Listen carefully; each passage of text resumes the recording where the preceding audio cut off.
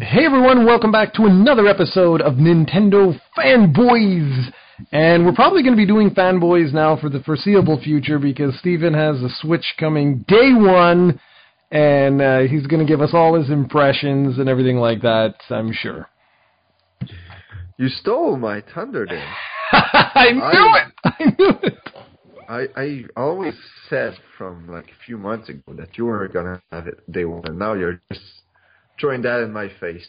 I am. Stealing my lines. Damn it. That's right. So, what have you been up to? What's going on? I'm playing two games right now. Dragon Quest VIII. I'm 30 plus hours in right now. I believe I'm near the end. I think I have to go see the High Priest, which I think I now have the ability to do, and I think he's going to get murdered, and then maybe a few more dungeons, and then the boss, but I don't know. Maybe I'm like 15, 20 hours still. So who knows? No, I don't think so. I think you're more like, I think it's probably going to be like around 10 hours left, something like that. Yeah, I just decided, like, if I want anything done, I'm not going to do all the side quests. I'm not even trying to do all the pictures anymore. I just stopped because I want to get through this game before Zelda arrives and other stuff arrives. So, and then I'm playing a little game called Horizon Zero Dawn. Oh, how did you manage that? Well, I got some contacts, and that's another one. Like I'm really, we're gonna talk about that later, even though it's a Sony game. We don't care. We're gonna talk about that later, and I'm doing the same thing with that as I'm doing right now. I'm barely doing any side quests because I want to, with the limited time I have right now, basically yesterday I was able to put in about 4 hours because I was off today, so I went to bed very late because I can only play when my son goes to sleep. So it's going to be challenging from now on, especially with a second one in the way arriving soon. So big games like this is, I heard it's a 30 to 40 hour game, so I assume that if I cut all the side quests, I can maybe do it in 20. We'll see. But yeah, I'm gonna leave my comments later on because so far it's quite an impressive feat. So that's pretty much what's up with me. What about the master?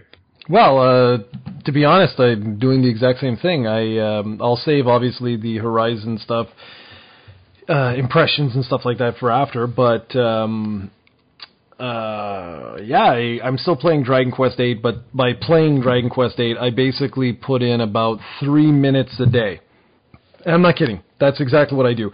Because I've unlocked, I'm right at the end of the Memories Lane, and I really need Jessica's ability for Magic Burst if I want to beat the last couple of bosses, and I really don't feel like grinding skill points. So what I do is there are purple chests in each room after each one of the bosses, and I've unlocked like 12 of the bosses or something like that, or 11 of the bosses, or whatever it is. So I get 11 random seeds a day. And that's literally all I do. So I collect the seeds, and then I shut the game off. And I download like the daily item or whatever. And I'm really perplexed with that. For those that are playing Dragon Quest VIII right now, there were supposed to be daily items, and they were saying that there was going to be one weekly item that was like a good item or like a unique item, and basically all they gave us was the candy cane, and then everything else has just been random crap. And I mean, some of it is good, like a double bubble is good, that doubles your experience in gold. There's also been like skill seeds and stuff like that, but we've yet to get another really good, solid award or download item or something, and that's really perplexing because Erdrick's sword is supposed to be in the game, and I would love to be able to download that. I think that would be awesome. I don't know what exactly it would do, but I don't know. So I'm going to keep that up. I'm going to every day just download, because literally downloading takes 2 seconds. And with the seeds, I'm just hoping for the random skill seeds so that Jessica can get to 100 in fisticuffs, which is what's necessary for her to unlock Magic Burst. Because without that, these last bosses, you just you can't. You need abilities that affect everyone. Like Kamikaze is really good. It'll kill the hero, but it usually takes out 2 or 3 of the different ads that like Jessica and other ones bring into play. But there's just no way. They're designed. These boss battles are designed essentially for you to grind out all your characters, so that you have like all the skills necessary, and I just don't feel like doing that. So instead I'm sort of cheating the system by just going randomly around, grabbing those seeds and you know, depending on what they are, putting them in my characters and then just shutting the game off, and that's it, downloading the item, and then that's it. So I'm still playing Horizon, but again, we'll get into that a little bit later, but I'm going through now and doing all of the side content and whatnot, but I think it's important. I would like to actually talk a little bit about this, because not about Horizon, but how you're playing, because I found it hilarious. For those that don't know, and this is really humorous, okay? Stephen and I, we both felt like morons here. I truly, to be honest, I never really looked into this. And you mentioned it, what was it, like just like 4 days ago or something? But basically, if you have a PlayStation 4, and I don't know if it works with Xbox or not, but with a PS4, you can set your console to something called primary. And basically what that means is it allows you to play whatever is on your PlayStation, whether or not you're online or offline. And then what you can do is you can go to a million different PlayStations, it doesn't matter, have someone log in as you with your account and your profile and everything as a secondary PlayStation, because you can only have one primary PlayStation system. And with that secondary system, so long as you're online, and that's the catch, you must be online, you can play whatever is in that person's digital download library. So in our case, from now on, Stephen and I simultaneously can play anything that Sony or anyone else sends our way for the PlayStation 4. And how we're going to do this is Stephen basically took my username and password and activated a secondary account, and I just removed the LAN cable from my PlayStation 4 so that I'm not going to do any downloads. Obviously, when he's finished the game, I'm going to plug it back in, download any updates and stuff like that. But whenever we want to review a game that isn't out, from here on out, we can really have some very cool, interesting discussions. I really feel bad that we didn't do this with Uncharted 4, because I think that would have been friggin' awesome to have your opinion, like the same day that I download the game, you can play it immediately. And we could do, you know, special podcasts, we could do a joint review, like there's tons of stuff that this unlocks. And the funniest thing is, this has been in the PlayStation 4 since day one, and we just never thought of that before. So moving forward, because the PS4 still has quite a few big releases left in it, I think we're going to be able to offer some really unique content moving forward. Yeah, and the thing about this is, you've always wanted those codes for yourself because you wanted to capture footage. Exactly. But now we can do the opposite. I can give you my username and password, and you can send me a game like MLB The Show, which is more catered towards me. I'm a big fan of that. And I can review that, and you can still capture footage. Yep. So this, like, I'm a bit not really surprised, because we're incredibly dumb. But yeah, I know. I thought of this weekend. I thought of this, and then I was like, okay, I'll mention this to Jared. Maybe it works, maybe it doesn't. Worst case scenario, we give it a try. I wasn't really sure if you were comfortable with giving me your password. Oh, I don't care, man, at all. But then, as long as I set it so that my son cannot buy a game for you, because he did that on my account last a week or two before he bought a game for me. So now I password protect everything. So I did the same for you, because of course he probably would have done the same. But now this is really moving on in the future. Like we'll have. This will improve our PlayStation content so much, because like you said, we'll be able to do dual reviews and dual vlogs, or whatever the heck you want to call it. This will be amazing. So can't wait. Like, what's Sony's next big game? There's Days Gone, which might be this year. I think Detroit is next year. Yeah. Honestly, I don't even know. But I don't care. Like just like third party sport. Like I got NHL last year for some reason. So maybe some other companies will chime in and give you some codes from time to time. And if it's on the PlayStation, we're good to go. Yeah, man, I was super, super shocked when, and what's funny for everyone listening, like, you figured this out while I was at work. And I was like, okay, because originally you're like, oh, you know, like you can set the primary account and then secondary. And I was looking into this and I was like, hey, wait a minute. Like, because that's going to get annoying, you know, like if I want to play something when I come home from work, then I have to tell you switch from secondary to primary and all this kind of crap. And I just did, I don't know, 10 minutes, I think, of research. And people online were like, no, it's all good. You just, you keep yours as your primary and just don't play online while you want your friend to experience the game. And I was like, really? Like, is it really that easy? Because I only recently made my PS4 my primary PS4. I did not even know that was an option before. And what happened once was, we have power outages or internet problems often here. And I realized that I could not play my digital games, even though I was the only one with my account. So anybody has a PS4, make sure you put it as your primary. If you ever are in a situation when you don't have internet, you can always play your digital games. And I don't want to dwell on this later, but this will bring us to a little subject that is on topic, is that Nintendo so far has no plans to allow something like that.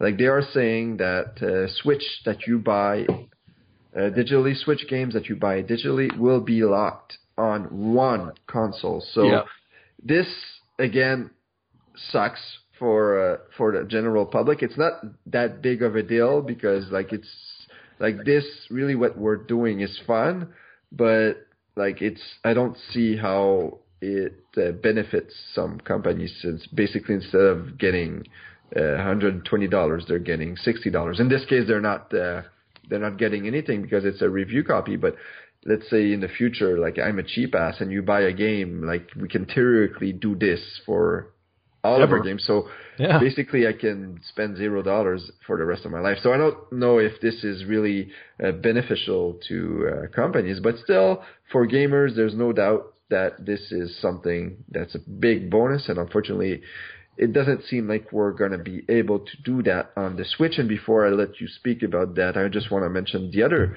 similar topic on the Switch, which is download size. Because the Switch only offers 32 gigabytes of internal space, and I think after the user interface and all that, it comes down to around 25 or 26. Yeah.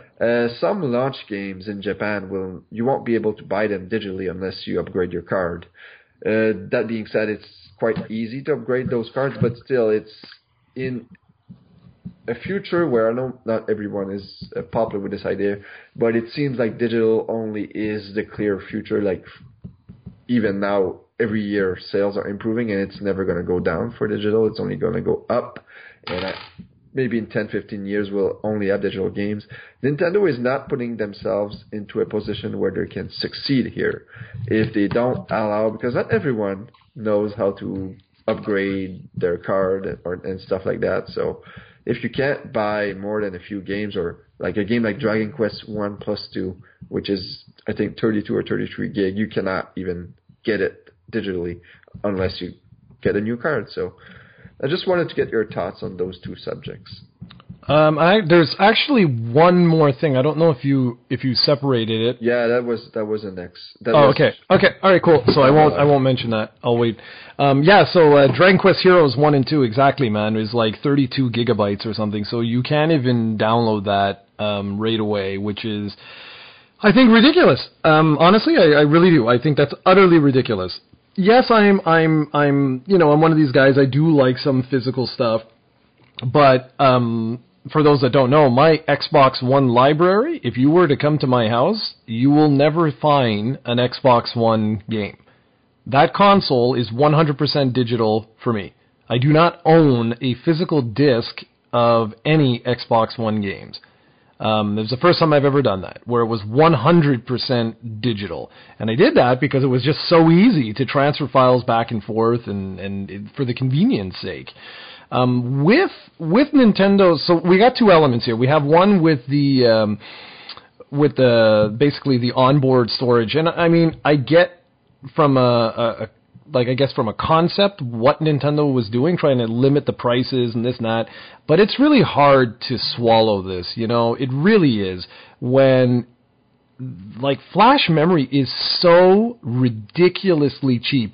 And a funny coincidence here, Serena's father asked me if I could pick up a micro SD card for him, which of course, like you're saying, right, about people just maybe not understanding how this works.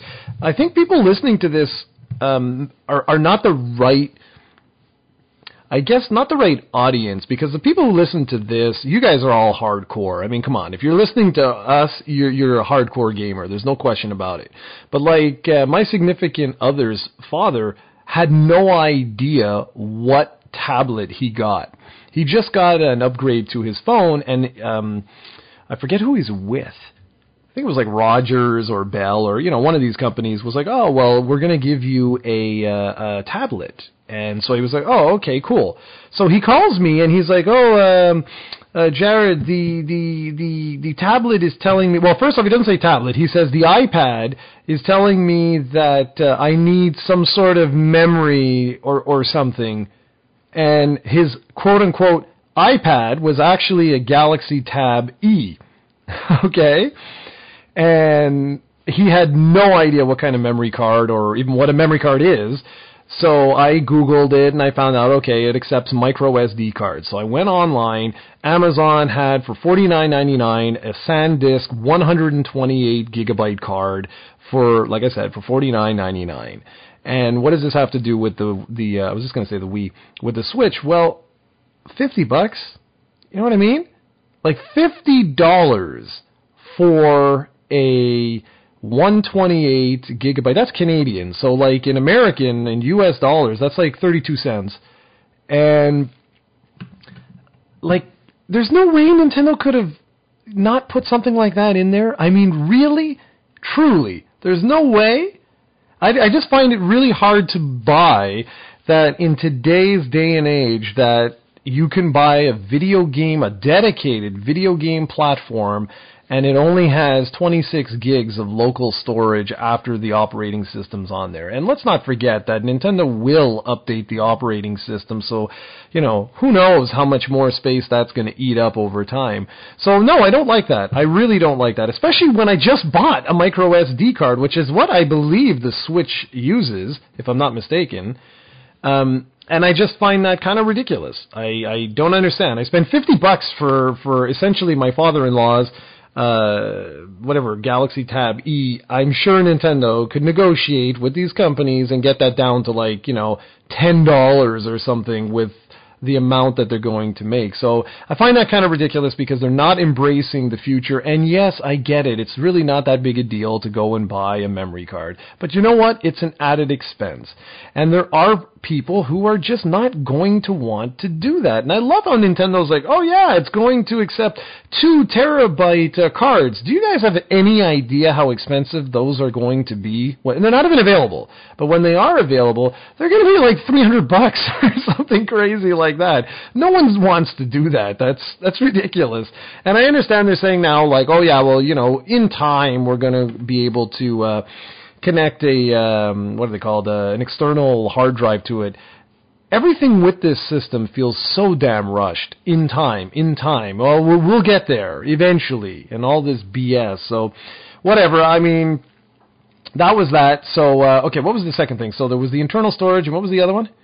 Games digitally unlocked, one system. Okay, yeah. Well, that's very similar to what Nintendo's done in the past, so that doesn't really come as much as of a surprise. Honestly, I really don't think I would even care if it weren't for what you and I are doing right now and realizing the potential here. There is real potential. If I was a kid right now and I discovered what you and I are doing right now, can you imagine how awesome that would be? Let's say we were 10 years old and we're friends. Well, your birthday and Christmas, you could ask for games that the two of us would like, and we could actually play. Yeah, we wouldn't be able to play together, like co-op or multiplayer, but we'd both be able to experience double the amount of games, because you could ask your parents for a game, and I could ask my parents for a different game, and yet we both get to experience it. I think that's actually really wicked.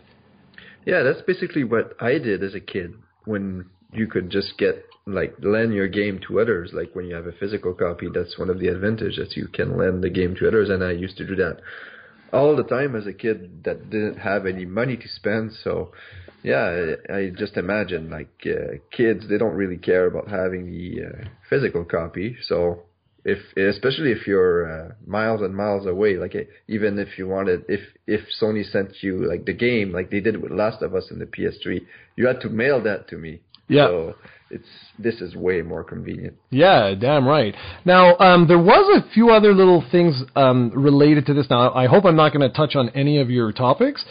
There were two little things I just wanted to add really, really quickly here. Pertaining to the onboard storage or memory of the Switch, and I'm going to say we because I wrote it down, so I know I'm going to say that. I apologize for that. Games don't actually have installs, believe it or not. Just wanted an FYI, so you don't have to worry about that. Games apparently are going to work very, very similarly to the 3DS. So you'll put your card in, and you're pretty much good to go. Now, that doesn't mean that there won't be patches and things like that. For that, Nintendo hasn't really said how that's going to work. I doubt very much the patches are going to save to the card. I think it's going to be... Oh, hold on, I will pause this. Well, it looks like the pause didn't really work. We only discovered this afterwards, but when Steven and I put together the podcast, essentially it went kaflooey after we returned. I should have just stopped the recording and then came back. So, unfortunately, we actually lost half an hour or so of our usual podcast. So instead, you guys are stuck with just little old Jared. And I'm going to touch a little bit upon some of the stuff that we discussed. One of them was the fact that I was just talking about the fact that games will not be installing to the Switch in the Switch's internal memory, sort of like the PlayStation 4 and Xbox One games do, which take up, gigabytes and gigabytes worth of space. So you don't need to worry about that, which is good. The other thing that we discussed, which got lost in limbo due to audio syncing issues, which I'm going to repeat right now, is the fact that the Virtual Console will not actually be present during day one at launch. It will not be available. And this comes as no surprise to me whatsoever. This has actually been Nintendo's strategy for the last little while, to rush systems out when they're not ready. So unfortunately, this sort of just seems like the status quo right now, that the Switch really is not ready. And there's been another issue that's popped up, which is the fact that the left Joy-Con appears to be having some syncing issues for whatever reason with the platform itself, which is really, really strange. Now, for someone like me, I wouldn't actually even be using the Joy-Cons at home. I'd use the Pro Controller. But anyways, it's going to be interesting to see if Nintendo can fix that with a firmware update, or what's really going on. So those were a couple of the things that we discussed, and then we switched gears to the topic of the day, or topic of the show, which is, will Horizon affect Zelda Breath of the Wild's reception? And we both spoke a little bit about what we thought about the game, and both of us essentially think it's really a masterpiece of design. The story is absolutely incredible. It's just a breathtaking game, and considering it's an action RPG itself, we were both curious, is this actually going to affect Zelda's reception? Are critics going to be a little bit harder on the game? And not just critics, but fans themselves. Because I gotta be honest, having finished Horizon, and it's just such a breathtaking game, that I'm really wondering how I'm going to feel about Zelda when I get my hands on it. Because Zelda's an open world action RPG, which is exactly what Horizon was. The thing is with Horizon, and this is actually my biggest fear with Zelda, is Horizon has such a living, breathing world. Everything feels connected. Everything makes sense. There's wildlife everywhere. And I'm really concerned because of a lot of the gameplay footage that I've seen with Zelda, it looks relatively empty. And I'm wondering if that's going to have an impact. Because honestly, like if I go into an open world game right now, after having experienced Zelda, and it's not this living, breathing world, I gotta admit, I'm gonna be like, what the hell is this? And so I'm really wondering if a lot of critics are going to feel the same. Now, embargoes are up, and a lot of people have already been talking about Zelda, and they're saying that it's like one of the best ever. But that's based on the first, 4 hours or so with the game. I'm really wondering what happens when you hit like the 40-hour mark. So that was it. We were really both curious to see, will this have some sort of impact? Maybe it won't. Maybe nothing's going to happen at all. But both of us are sort of leaning towards, we have a feeling that this is going to affect Zelda's reception, both from a critical standpoint as well as from a gamer standpoint, because a lot of different people naturally are going to compare the two, and I will. When I review Zelda, of course I'm going to compare it to Horizon. How could I not? And finally, I ended off with my blast from the past, which, since it was my turn, I talked a little bit about The Fireman. And The Fireman is a Super Famicom game that's really, really awesome. It's made by Ancient, the same guys that did Clock Tower. And in it, it's basically a game where you go around a building that I think it was like Christmas Eve or something like that, that's caught on fire, and you're trying to rescue people and set out, well, basically to, what was I going to say? To cancel out the fires, put out the fires, that's what I'm looking for. And that's it. It's a really, really simple concept, really simple game, but it's an absolute blast. Unfortunately, it was never released in North America. It was only released in Japan and in PAL territories. You can pick up the Japanese one for relatively cheap, but the PAL version is just insane. I think it's like near $500 US or something crazy like that. So that was pretty much that, guys. We lost half an hour. I was able to give you another 5 minutes, but it's really hard to do without having Steven here, so we don't have that back and forth. But what I did want to talk to you guys about was our next podcast, because our next podcast, which would be going up, let's see, in like 2 weeks from now, should be our, I guess, almost our review of Zelda. We're going to both talk a little bit about that. And that's pretty much it. So sorry about that. This is a really short podcast for us, but like I said, we had those audio syncing issues, so I had to basically redo this last portion. Anyways, everyone, I hope you're all well, and we'll see you in 2 weeks, and don't miss that one because it's going to be awesome, where we talk all about The Legend of Zelda: Breath of the Wild.